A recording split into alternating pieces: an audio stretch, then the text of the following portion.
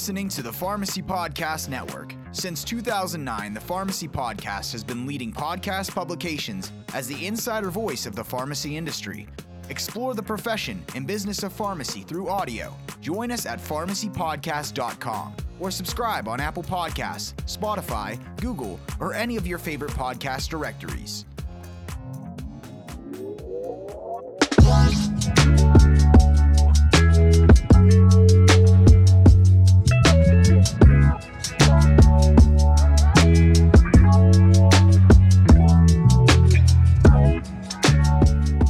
Hey, this is long overdue.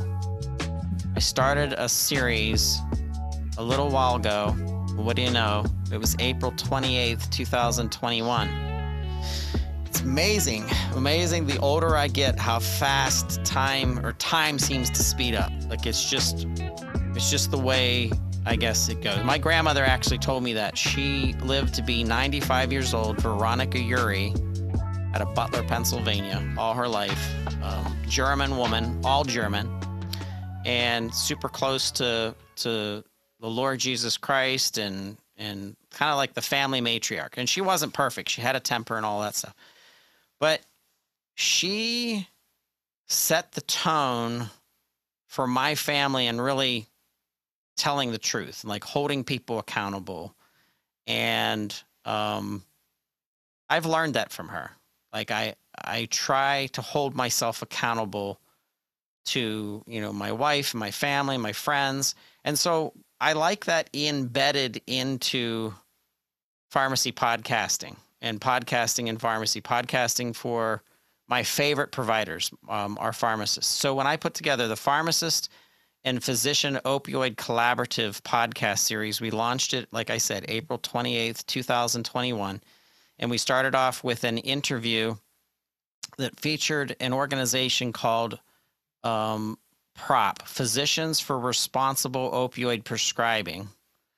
And we interviewed Dr. Jane Ballantyne and Dr. Andrew Kolodny. And they gave a perspective. They gave kind of a real good kind of first definition of the whole opioid usage crisis and collaborating with physicians a little bit and just some kind of like stage setting. And then we did our second episode with one of my favorite pharmacists, and he's part of the Pharmacy Podcast Network, Dr. Mark Garofoli, and he's the clinical assistant professor at WVU School of Pharmacy. And he came on and he talked with Dr. Kolodny, came back, and Dave Morgan. He's a pharmacist at a health system, and he had that background. And then one of the coolest people I've ever met on Twitter, and I'm going to meet him someday, I absolutely promise we will meet Dr. Will, is Dr. William Amarque, and he's a clinical pharmacist at Florida Regional Hospital. And he gave us a whole nother perspective on the first go at treatment and collaborating with physicians. And we're going to bring him back because we have much more to unpack. Well, there's an article that was published in the NIH.gov news section, the National Institute of Health, and it was dated on January 2021. It was called Physician-Pharmacist Collaboration May Increase Adherence to Opioid Addiction. And it's going to increase kind of this whole medication treatment perspective. And sure enough, pharmacists are part of that. So they get to really dig in to treatment, which I think is a much needed. I think everybody that's ever been addicted to an opioid should have a pharmacist on their team that they can go to just like their physician and ask questions about metabolization and allergic reactions and additives, like should I be taking a B12? Should I be getting a medical marijuana card for sativa blend or something that brings my moods up? And so what I'm getting at is, what we're missing on this podcast series, which I'm so excited about, is the patient perspective, for God's sake, right? We can't just continue blindly researching and the whole evidence-based medicine comes into play because you have to get the patient involved in what's going on. And that's why I am so excited. So we have Bev here. I've been on Twitter with Bev now. We just figured out before we started recording. So this is Bev Schetsman, and she's the patient advocate at Don't Punish Pain Rally, which and we met on Twitter, and we started talking back in April of 2021. And we were just saying how fast time goes. My goodness gracious, Bev, thank you so much for coming to the Pharmacy Podcast Nation to talk about thanks for having me. You're very welcome. Give our listeners just some background on you. So I'm 45 years old. I'm married. I have two girls, 17 and 13. I've had Crohn's disease for 2 to 3 decades. And I was never a patient advocate until I had a bad situation that happened to me in the hospital. And that got me kind of researching and looking into it. And so I kind of fell into it like that and just have learned a lot along the way. And it's all volunteer. I mean, I don't work, have a job with this, but it is what I do with my time for sure. And I've become extremely passionate about it. I really, like you said, I mean, I'm not even used to anyone even saying we need the patient's perspective. Like no one ever asks the patient what we think. We're just kind of shoved out of it. And so I'm really excited to be here. Well, before we started recording, we were really just trying to unpack how we got here. And I kind of want you to start there. So okay. Let's start with your own situation. And I want you to be as open, but not as open as you want. So if you don't want to say anything, it doesn't matter. You can pull back. But I just want you to tell us the basics of from a medical treatment perspective of what you went through, and then start filling in the blanks of where you were being overlooked in regards to really having a say in your own treatment. So I have Crohn's disease, like I said, and with that, I get pretty frequent kidney stones. In 2017, I had kidney stones.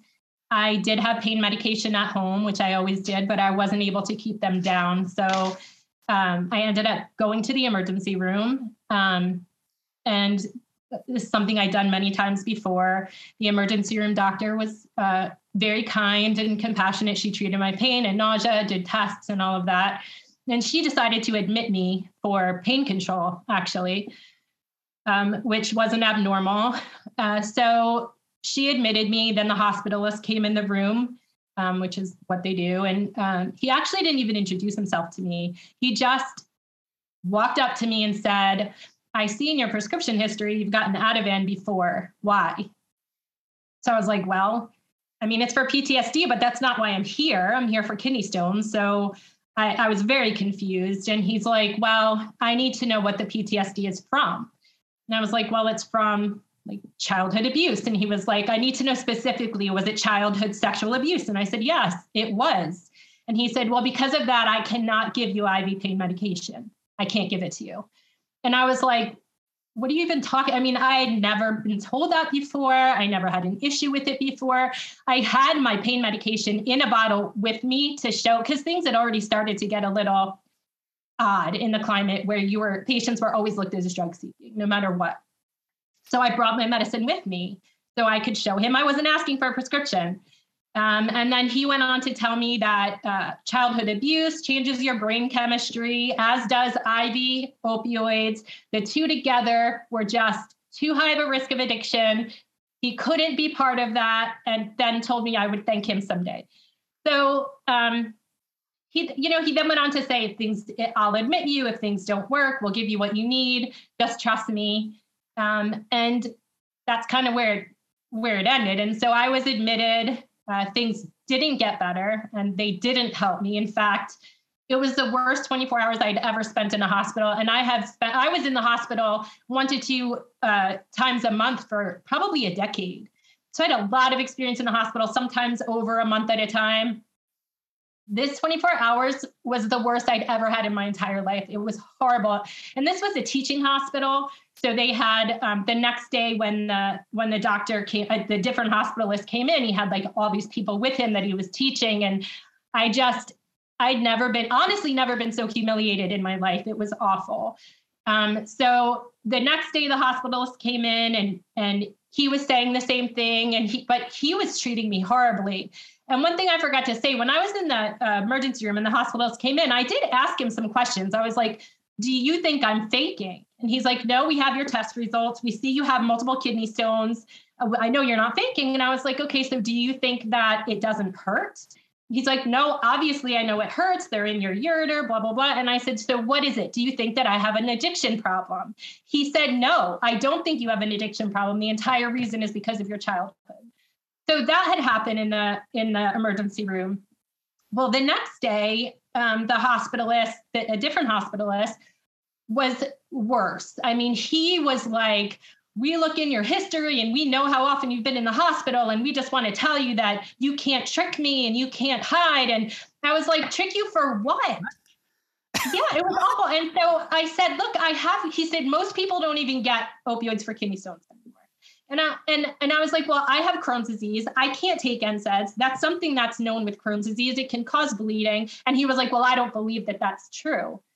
I was like, okay. And then he was just like pushing me and pushing me and pushing me. And I said, you know what? I need to leave because there's no point in me being here. And he said, well, that's something we finally agree on. He said, if your pain gets worse, come back. And I said, I would rather die at home from a heart attack than ever step foot in this hospital again.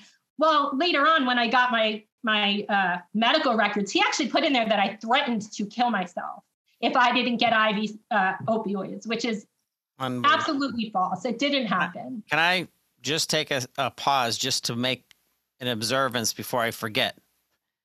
So the transition of the information that doctor, initial physician, I'm going to call him Dr.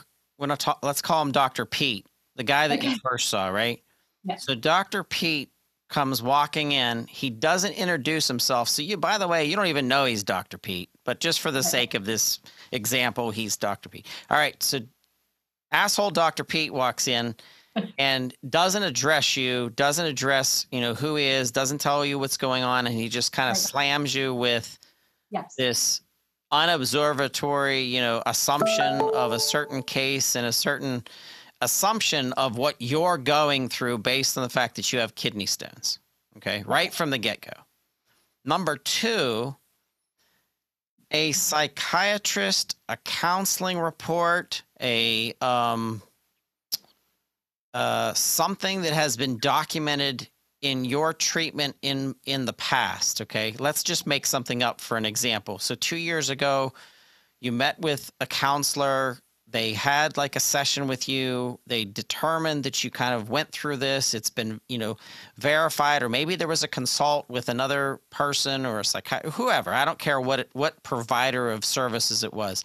But if that were referenced, right, before someone started spouting off their assumption of what you were going through right from the get-go, they would have been able to say, I'm going to approach this woman differently because of the verified background of what's been documented by other established, respected, or should be respected providers of healthcare services, which includes your pharmacist, your counselor, your psychiatrist, your whatever other things that could have to do with true behavioral health needs. You were in need. Just like if you broke your leg and you fractured and your bone popped out your leg, you would get a specialist that would focus on reconstructing your leg, and you're going to be fine and everything's going to be fine. And then the pain management, that's a whole nother podcast, Bev. But that didn't happen. So take it from that point and help me dissect this of that situation of you being rolled over like a steamroller by assumption. And then I want you to tell me the story about that second provider too, because we need to name him something.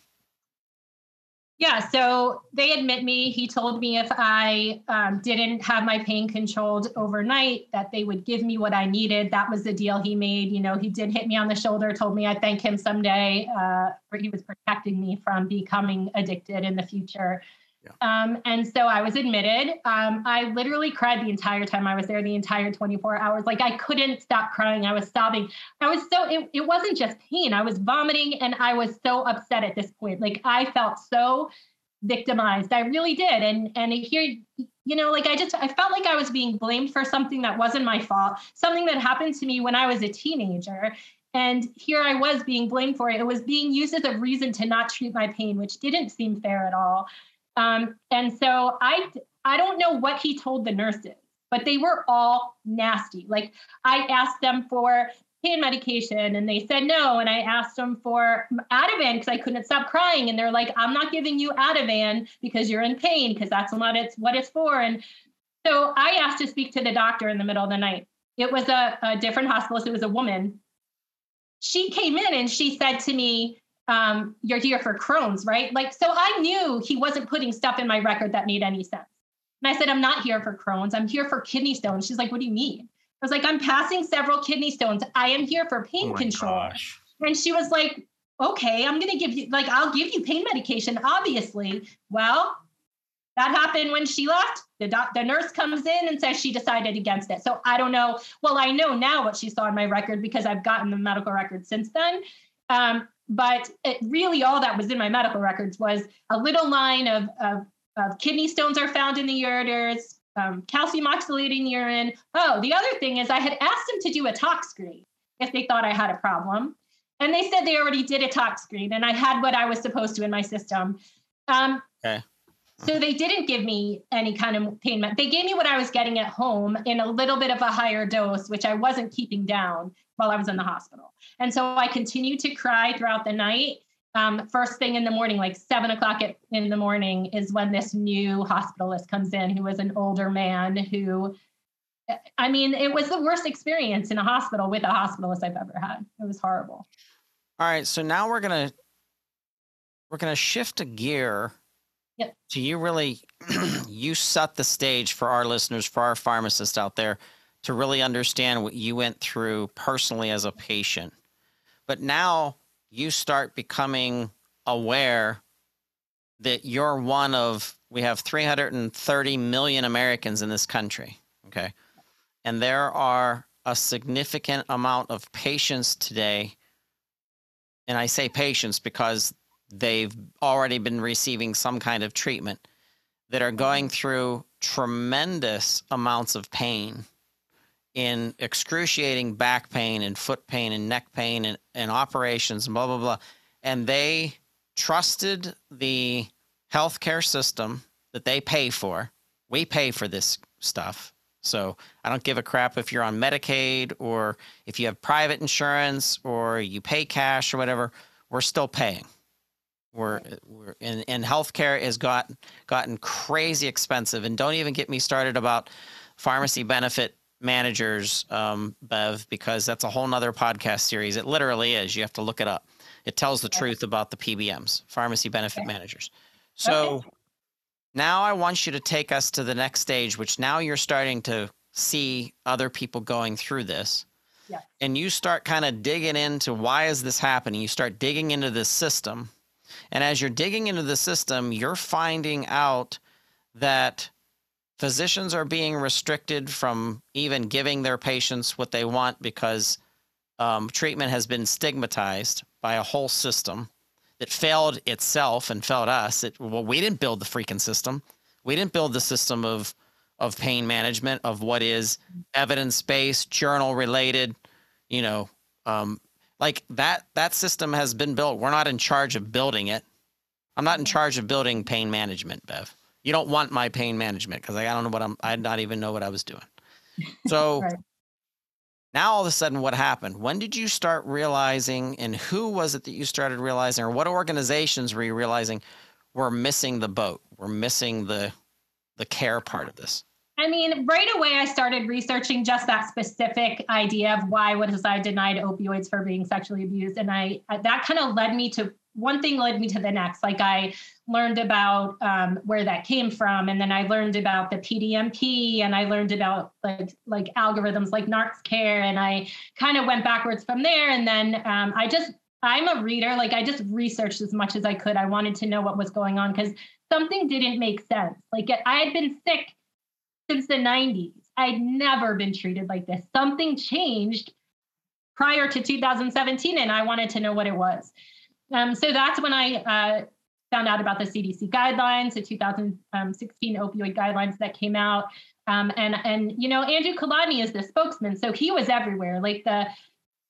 I watched every video I could with him, every interview. I watched all of his Little Posse, Anna Lemke and Jane Ballantyne and all of these people, and really tried to learn what was going on. Like, why was this happening?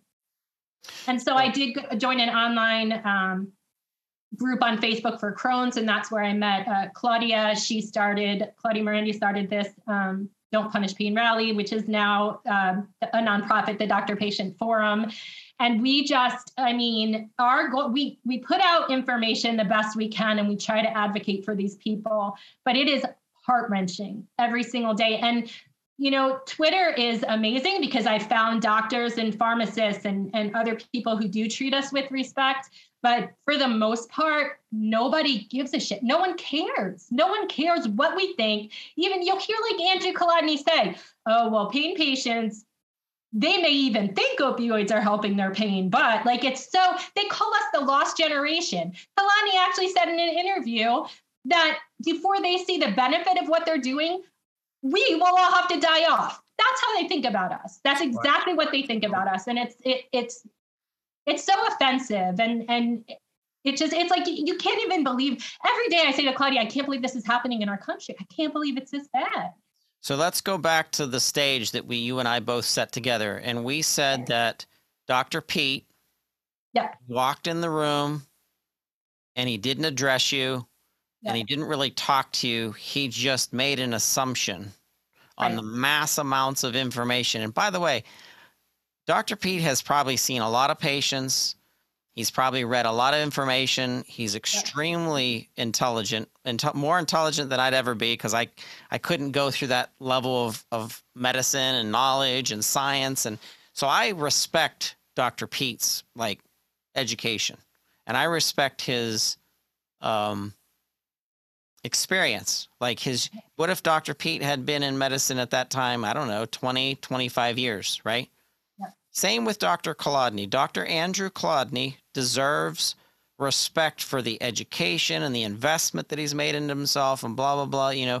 Same with our pharmacists. Our pharmacists deserve, I can't stand when I hear about people trashing each other internally, like a physician will be smart to a pharmacist and call them by their first name in front of interns to embarrass them. And this whole, and I know that's humanism and we're all assholes at once in a while and it's what we do to each other.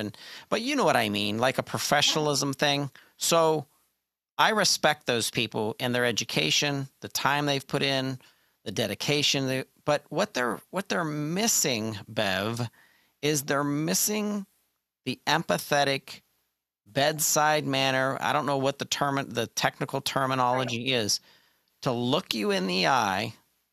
And just give you a slight smirk, just a sincere little smile, nothing too charismatic or crazy, because I don't like super duper charismatic people, and it's not pediatrics where we have to entertain the child. Don't be condescending to me, but just be there for me as a patient that I'm going through some shit.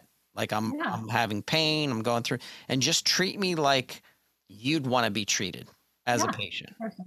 Right? As a person.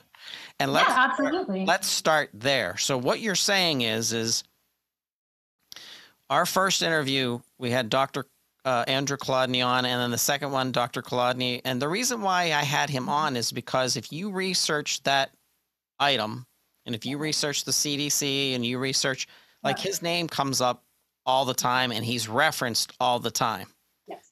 But I think, and Dr. Andrew or Dr. Kolodny, I say this with respect, and I hope you're listening, that we want the system to work and we want it to work better.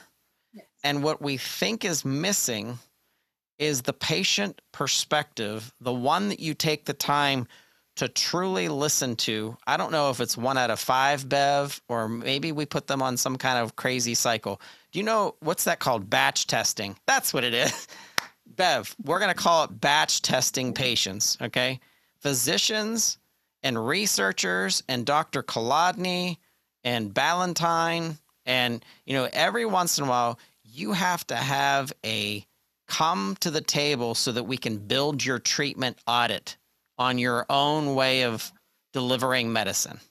Yes. And Bev shows up at the table and she says, here's how you initially made me feel, which started my treatment out right from the beginning with a lot of disdain and a lot of disrespect.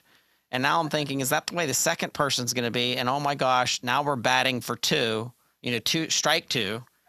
And then your third provider didn't get it either. So I'm going to still call that a strike. So we have 3 strikes. And you're still left with your pain. You're still left with additional expense, additional stress on your life as we go through life with every life stress you can come up with. And yes, along with a tremendous fear of ever going back to the hospital. That's what, after decades of going to the hospital when I needed it, knowing when I couldn't take it anymore, I could go to the hospital and get taken care of. From that point forward, in November of 2017, I no longer trusted our medical system at all. When I had kidney stones, or I felt like I was developing some kind of like partial bowel obstruction with Crohn's, I would not go to the hospital. I was terrified. I couldn't bring myself to go to be treated like that again. And so that's policy. That's a problem. It is a problem, and policy is being built where the Center for Disease Control, the CDC, is now being advised to build treatment a specific way without having an educated, well-assessed entire scope and 360-foot view of what the patient is going through. Yes. From the evidence-based perspective, which we expect the medical providers to deliver because it's evidence-based, follow the freaking evidence. But then the care side, that's what it is, Bev. It's called health care. Yeah. And the care part seems to be forgotten on every level of healthcare. And we rush and we say, what is missing in pain management treatment today? And I'm not trying to flex, and I'm not trying to be the pharmacy guy here, but I am. If we inserted a pharmacist into everyone's treatment that was going through pain, okay, and we could get a pain specialist pharmacist who knows the metabolic breakdown, and he or she knows exactly what, let me see what else you're taking, Bev. What other, oh, wait a second, you're a diabetic too on top of that. And I'm using you as an example, but it could be Jennifer. Jennifer has diabetes. She has Crohn's disease. She has kidney stones. She's going through this. She's on way too many meds already, where the pharmacist is like, wait a second, maybe if I make an adjustment, you go from 12 meds to 8 meds, and I need to get you on a vitamin, and I need to get you on, like, a pharmacist is you're like the lab, and they're like this chemist, because they know the breakdown, they know the interactions, they know the, you know what I mean? And if you had that person along the way, you could have had them be your fighter because you're their patient. So they're supposed to. And that would be amazing, because at this point, the way it is in healthcare is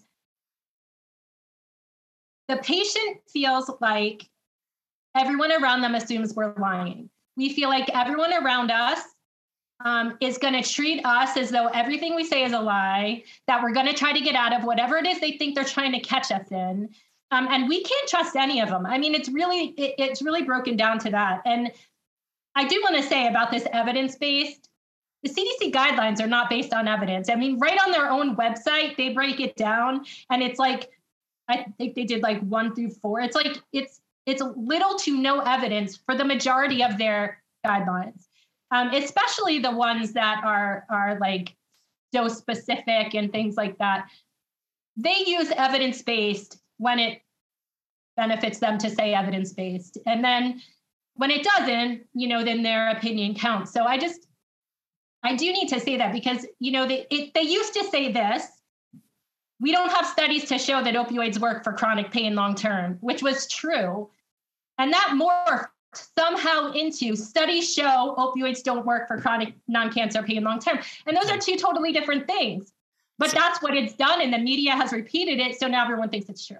Remember when we talked about, before we started recording, we started talking about Dopesick, that movie on Hulu with Michael Keaton, that was an awesome movie. If you haven't watched that movie and you're a healthcare provider, you're a pharmacist, you're a physician, you have to watch Dopesick. And you and I mean, we already talked about they had to make Hollywood, they had to make it palatable to the consumer. So it was really good acting, really good writing. Not everything in that is evidence-based either. It's not like they gave us... who the medical consultant was, right? Yeah. Right. You know who they consulted? No. Andrew Kolodny. He was their medical consultant. But that's just my point. So but it still came through, even though that was his influence in certain ways of making the big bad Purdue. It's just storytelling. Right. It was storytelling in some ways, right? Right. But there was a narrative that was ultimately delivered to the consumer to make them think something specific, because it's the control of minds based on movies and storytelling. And you and I know that that's part of America and who and what we are. But I still believe in evidence-based medicine as long as it's challenged. And I'm going to give you an example. Okay. We know that Purdue influenced the FDA.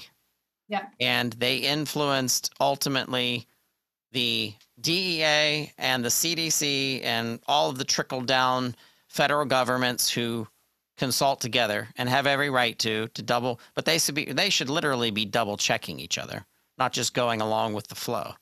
Every single one of those organizations should challenge the other. You know what I mean? I'm not saying that they don't, but we came up with some kind of a narrative of that movie that Purdue was evil, and I think they were all about the money. They were not about healthcare. They were about money, just like the PBMs. And we can talk about that too. And not all PBMs, but I'm just saying, and not all facets of PBMs. I'm saying there's facets inside them that they're after money and they're not delivering good healthcare. They're not delivering the healthcare that we need, nor was the system that was built for pain care in Purdue, because that was all about money. It wasn't about proper healthcare. Because I still believe that if during pain management, Bev, we could get an extra provider to really double check everything, because in your review of your prescription comes in, it goes through something called first check. It goes through something called second check. It goes through a final check. Like that's why your prescription takes so freaking long to get. Like you're always like, why can't they take the little pills from one big bottle and put it in a small bottle and blah, blah. Well, the reason why is because the freaking pharmacists, they're like dissecting data and digging into medical records and make sure you're not going to die and all that stuff. So imagine inserting that pharmacist that wants to do that. Like they like that kind of stuff. They really like digging in. We insert them into your pain management specifically. Yeah. We pay them to dig into your treatment to make sure that what you're on and what you should be on is not only monitored, because they're the freaking pain experts. So let's have them monitor. If it's opioids, let's have them monitor opioids ongoing, which, by the way, there's more research that would come out of that. Oh, what do you know? Evidence-based collection of data. Anyway, we could actually go ongoing evidence-based medicine, not just stagnant, not just one thing comes out and now it's the policy that's put into place that's going to cripple how many people from a pain management. No, when I say cripple, I mean put you on your knees because you're in so much pain that now they've decided we're going to stop this opioid epidemic that we have. Therefore, let's only give a 10-day supply. Was that evidence-based, that decision? Like, was that even evidence-based? That kind of policy decision just to flex on the so-called big opioid epidemic? Like, no, none of it was evidence-based. I just did a whole paper on MME and milligrams of morphine equivalent and where it came from and where this idea of a threshold came from. And it was made up. 100 MME was made up out in Washington when they were making their guidelines. That was lowered to 90 MME. The same people who did that worked with the CDC. It was made up. It was not based on anything. They supposedly used their, best guess to come up with some kind of threshold. And so that's where they got it. And by the way, there are at least like 4 different ways to determine MME. So what might be 30, morphine milligram equivalent with one scale is like maybe 70 with another. So none of it is even standard or truly evidence-based at all. I'm going to whip out some evidence-based knowledge here just to bring that to the conversation, because we commit that to our listeners that we're not just, run amok per se. We're going to reference the physician-pharmacist collaboration may increase adherence to opioid addiction treatment report, which came out on, like I said, Monday, January 11th. And there's in the second paragraph, Bev, it reads, most people with opioid use disorders who would benefit from medication do not receive it. Buprenorphine is a safe, effective medication that has been used in opioid addiction treatment for nearly 2 decades, but providers must complete training and receive a special waiver in order to prescribe buprenorphine to treat opioid use disorder. Yeah. So, all right. And then it goes on to say about fewer than 10% of primary care providers are authorized to prescribe buprenorphine. So let me take a time out. Because remember, I was in opioid usage disorder in that industry for 4 years, so I actually know what I'm talking about. Director of Strategy of Newseas and second largest supplier of medication-assisted treatment in the country. I think they have 89 centers. By the way, you know what they're missing is pharmacists, because they started a small pharmacy program, but it's certainly not in enough of their centers. So we have this evidence-based information that's been backed or not. It's a news release. It's not evidence-based, but they're basically referencing treatment, and people aren't even receiving the treatment. Okay. Yeah. And there's no one monitoring the treatment, and we don't have enough physicians that are even specialists in the treatment. Yeah. All right. So why don't we have more physicians that drill down into truly treating patients that are suffering with fill in the blank true pain management, and they just get a waiver? And I don't know how long that study is. I want to say, isn't it like a 2 to 4 hour course to get your certification for buprenorphine? I think it used to be 8 hours, but I think they did away with that X waiver anyway, didn't they, recently? I thought they did. Maybe they didn't, but what I'm saying is, don't you want someone who really understands the treatment? And let's fill in the blank. Wouldn't you like it to be evidence-based, that actually has peer review and double checks and balances? And aren't you paying for that service? Yes. No, aren't you paying for healthcare? I'm paying for healthcare right now. It's coming out of my paycheck every month. Yeah. Yeah. You're paying for it. So we don't get what we pay for, and it's being overlooked. So I'm still staying evidence-based, and I still back our physicians. I still back our pharmacists. I still back our amazing nurses. Shout out to nurses, are like the angels of healthcare in many ways. And but if we fail to keep the human in this and stop being pulpity, stop climbing on your pulpit in order to get the next Forbes article or CNBC, news opportunity to make your star shine brighter, dig into what the patient is going through and be required to get the patient involved in treatment regimen once every X number of patients. Like it should be every patient, Bev. But I'm not going to be unrealistic when the healthcare system's forcing physicians to see more patients in a day just to make their money than what they should be seeing. It should be probably less, and it should be longer consults. You have a serious pain. You have a serious disorder. You said it was Crohn's disease? Yes. So you have this serious disorder that requires specialty meds and specialty care and if you think your so-called specialist in Crohn's disease, which may be wonderful, I don't know, he or she or whatever, but they need to spend time with you to understand what you're literally going through so that they can track it and use that data later for the next patient to be able to accelerate or decelerate or change or manipulate. I was talking to IBM Watson Health, Bev, about artificial intelligence quickly bunching up as much data as possible to get better knowledge of what the patient actually goes through with regards to outcomes, because that's what outcomes are. Outcome is what's in the best interest of the patient's health, as well as how they feel, how their behavioral health has been impacted, how did this all make you? Let's take the pain off the table. Yeah. Let's pretend you were pain free, and let's just say, how did it make you feel from a respect perspective? Yeah, I felt completely disrespected. I felt I felt shame. I felt ashamed. Like, I felt like I was being victimized all over again. And there's no way to explain what it did to me as far as not trusting doctors and healthcare again. Like, even to this day, I'm terrified to go to the hospital if I have to. And there is something I want to say. I want to make this point that the way they've set up the system, especially of, doctors are afraid to prescribe, their medical board or the DEA, whatever reason, they're terrified.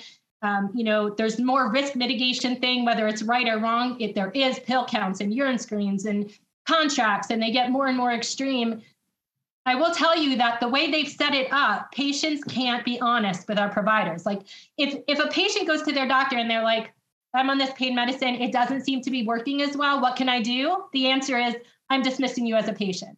If they come in and they say, look, I'm in too much pain, nothing else is helping, I'm dismissing you as a patient. I mean, everything. By the way, Bev, you and I just said this before we started recording. Yeah.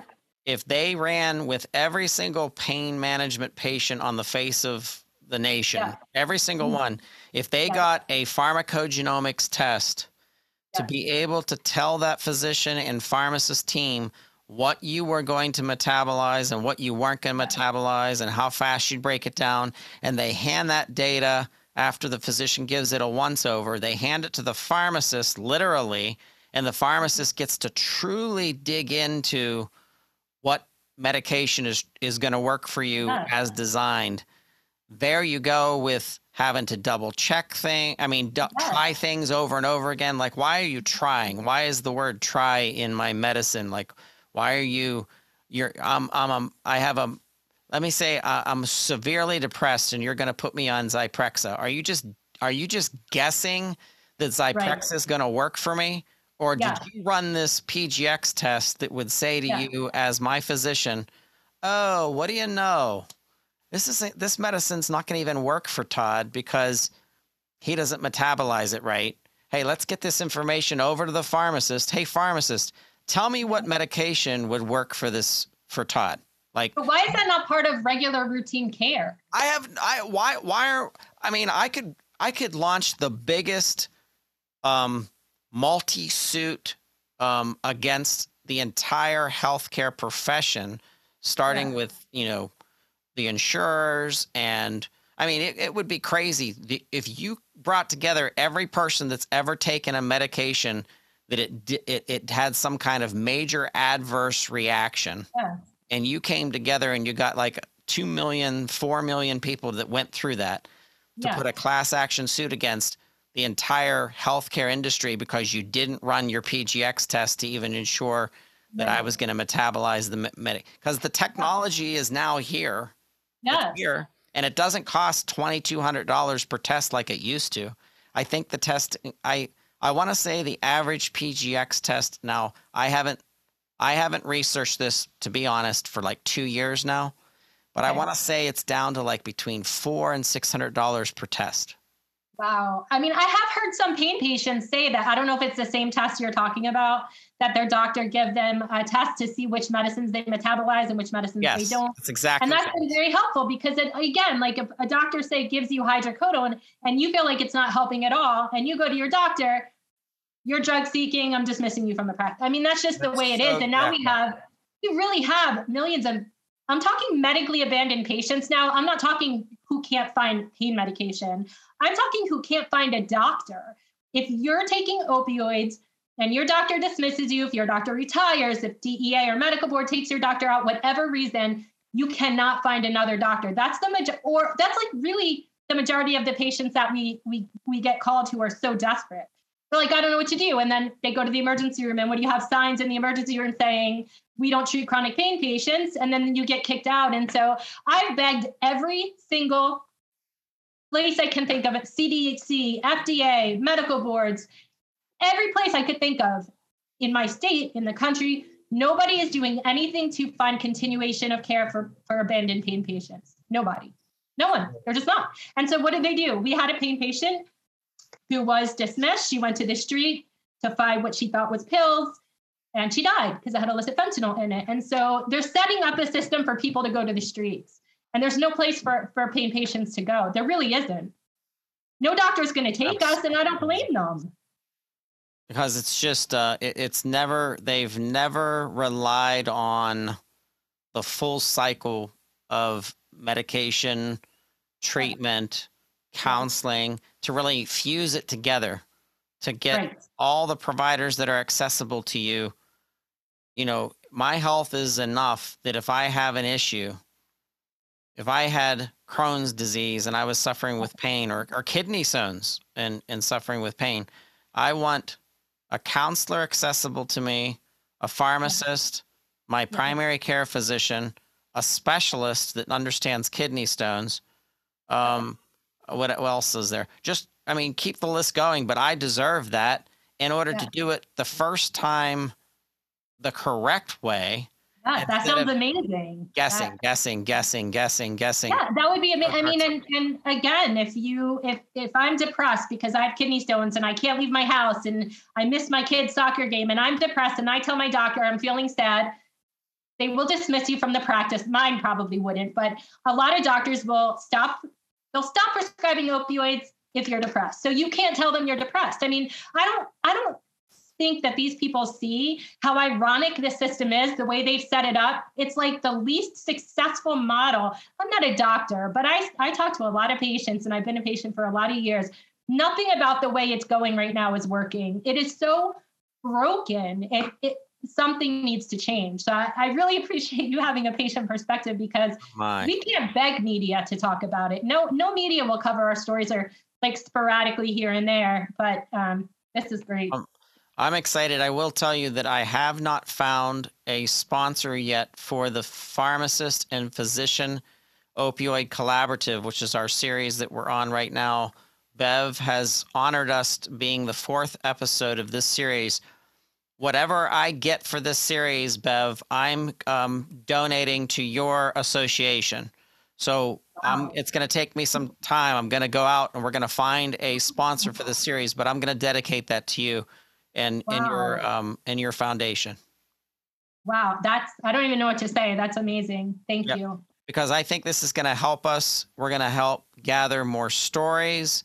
We're going to help get more educated patients that we can honestly tap into their experiences in order to help that next patient understand not only what their perspective is on their own healthcare, but more importantly, let's teach them the power of their pharmacist to understand that if you go out and find a community pharmacist or that special hospital, consultant pharmacist, or somebody that's just nerdy and loves medication management and wants to dig into it, and ultimately, the most important part, truly wants to help patients. Those pharmacists are out there. There's jackass pharmacists, just like there is, the beautiful ones, because we're all human beings. Just like there's probably asshole podcasters like me out there, or maybe I am one and I don't realize it. But what I am saying is, it's your turn as the patient to start driving policy and to start driving a narrative. Because why can't we be part of policy? We get to vote on, Some might say, yes, we do. No, we don't. Who knows? That's another podcast. But we, as the United States of America, we get to vote on our president or our elected officials or, our state representatives, our mayors, okay. So we should have a vote in our policy creation. We should. And I've tried every way I can. I live in North Carolina. We have an opioid task force that is run by the head of the medical society. So I reached out to the head of the medical society and I said, look, I'm a patient advocate. Please help us get our patient voice out there. Can I come to your meetings? Can I sit on the board? How do we get involved? His answer was, this isn't the place for you. And your dilemma is what he told me. And I was like, my dilemma? What are you talking about? I get emails from people all the time that they're wanting to commit suicide because they're in so much pain. I don't know what to tell them. And he went on to tell me how their whatever program they're doing here for addiction is working so well. And I was like, so well, our overdoses are higher than they've ever been. And see, that's the problem. Their only metric is lowered prescribing. They don't measure patient outcome. They don't measure what are happening to them. They measure lowered prescribing, and they need to start involving patients' voices and measuring patients' outcome. See what's happening. You need to make a commitment to me on the air, and I'm going to make the commitment too, that after this podcast comes out, that you and I both send it to our prospective senators and state representatives. 100%. They hear this. So I'm going to send it to mine when it comes out. But they need to understand patients want their health care. They want to feel better. They want to live normal, normal as possible. None of us are normal. I know I'm not. But we need to demand that our health care for us, because it's our freaking health care. Like, everybody wants health care reform. This is the reform. It's patients, injection, well thought out, well positioned, well asserted, as well as having a voice in your healthcare. When did it start that you were allowed to even start seeing your medical file? Do you remember back in the day that patients weren't even allowed to see their medical record? I think it's just recently, wasn't it last year that they passed something that you have access to it, but they still can charge you? It's still not immediate. You still have to order them. I was just trying to help a pain patient. That should be an open database. That should be an open username, password. Yes. How about the PDNP, our prescription database? We don't have access to that. And it's so many, if there's an error in it, we don't have access to even see it. Like, you have to write away for it, and then they send it to you, and then you might check it to see. So yes, I think absolutely we need to have real-time access to these things. My medical records right after I see the doctor, my prescription database so I can see if there's errors. Things like NARTER algorithms to see what it is that they're, these things need to be out in the open. I need to know what's going into these risk scores. Like, hiding it from the patient just doesn't seem right. It seems like everyone is talking about us, making decisions for us, and nobody even really cares what's happening to us or what we have to say about it. So I will tell you this, and this is not a plug, but there's a company called Pharmazam. Okay.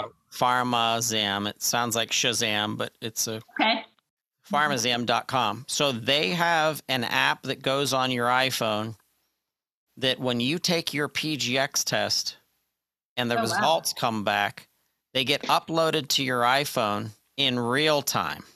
Wow. So, does insurance pay for it at all for this test, I think they're getting to that point, but I don't think right now it is. That's phenomenal. That's but anyway, excellent. So when your results come back of your DNA test, it's a cheek swab. They swab one side of your cheek, they swab the next side of your cheek.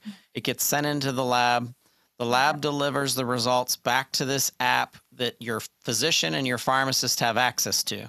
Okay. Wow. So that they can consult. Now, when you have an NDC, which stands for a national drug code, every single drug in the United States has one, that it's a prescription medication, that is. Or actually, I think every medication has an NDC, regardless if it's over the counter or prescribed.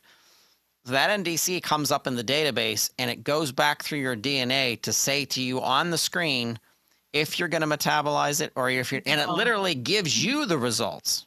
That's great. The patient the results, so that you could literally go into a drugstore or grocery store and you could scan a medication on the shelf, even over the counter ones, and it's going to start giving you metrics on how fast you metabolize and basically tell you if you should be on that med or not.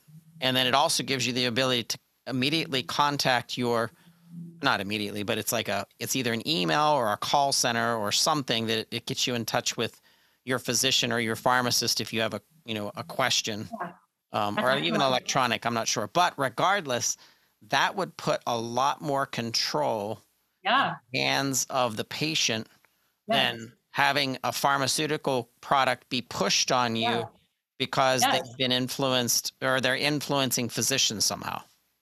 Yeah. No, I think that's amazing. And just the way you put that it gives patients some level of control. I mean, that's what we're looking for. Like we have no say in anything. It feels very out of control.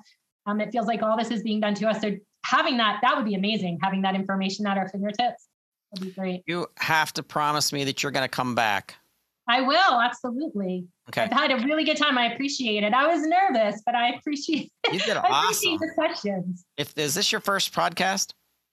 First podcast? No, maybe like the first big one. I was on NPR. They did the show 1A. Bigger. I would love to be as big as NPR. That's awesome. It was actually live, so I was even more nervous. They had us on. They had me on because of the article about NarxCare and the story that happened to me in the hospital. That I was really nervous about. This isn't live, so I was less nervous. But other than that, this is basically That's awesome. So how do pharmacists that are listening right now and people that are listening right now, what's the right way to get a hold of you? You want them to use Twitter? Yeah, they can get either on Twitter. My Twitter handle is IBDgirl76. I am the vice president of the Doctor Patient Forum. We have a great website that we're trying to add content to all the time to get really accurate information out there. The head of the Doctor Patient Forum is Claudia Morandi. She's also on Twitter. But you could reach me on Twitter. I'm on Facebook, but not as much. Send me all those links so that we can put them in the show notes so that everybody listening right now can click on those links and also collaborate with you as well as network with you. I know you're also on LinkedIn. I haven't quite figured LinkedIn out completely. So I miss messages and stuff, but I'm trying to figure it out better. I want to give a shout out to Stacy Hurt. She's a Pittsburgher just like me. Steelers just got knocked out of the NFL playoffs, but I know she's hurting like I am. Wink, wink, Stacy. But you are an amazing patient advocate too. I want you and Bev to eventually meet up. Stacy is an amazing woman. Bev, I want you to kind of network with her eventually and just read about what she's done in patient advocacy. Her son suffers with a specialty disease, and she's gone through some healthcare issues herself. So she's really, and her background is business development and understanding the pharmaceutical marketplace because of her vice president status with a training and development of a therapeutics company. So just having an insider that actually was inside the pharma company, stepping out and saying as a patient, hey, whoa, time out with this, and this, because we need to check ourselves before we keep wrecking the lives of others. How do you spell her last name? Hurt, Hurt. Is she on Twitter? Do you know? Yes, she is. Okay, I'll look her up. So a shout out for Stacy. Bev, this has been an absolute honor. I thank you so much for coming on. When we first met on Twitter, we had like a misunderstanding. I think you were thinking of some pharma show or something like that. I did, yeah. Well, not show, but I just, the whole thing is always addressed to the point of like everyone gives these people a platform. And so after a while, patients, and I'm sure I think you did say you got attacked by pain patients. Sometimes we're just like enough with the Andrew Kalani interviews and this stuff. But you were very kind and you explained to me what was happening. So. Absolutely. And really, I want our healthcare system to start using their freaking pharmacists, more. And I just spelled freaking with a PH. It was PHRICKING. So freaking. Freaking. I said, wait, can I say something that I forgot to say just to put this at ease? I am not industry funded. Just for anyone who feels that the whole reason why I'm out here speaking about this is because I'm getting paid to do so, I'm not. I don't take money from pharma. We're a very small nonprofit. I just wanted to make that clear before that's what was said. Excuse me, like a disclosure. Yeah, that's what it feels like. I feel like I need to. Yeah. Well, thank you so much. We're definitely going to have you back. We're going to have to just stay in contact, and we'll tweet this. We'll LinkedIn it. We'll get it out on Instagram. I have a Facebook for us too. I don't use Facebook as much, but regardless, Bev, thank you so much for being the voice of the patient today.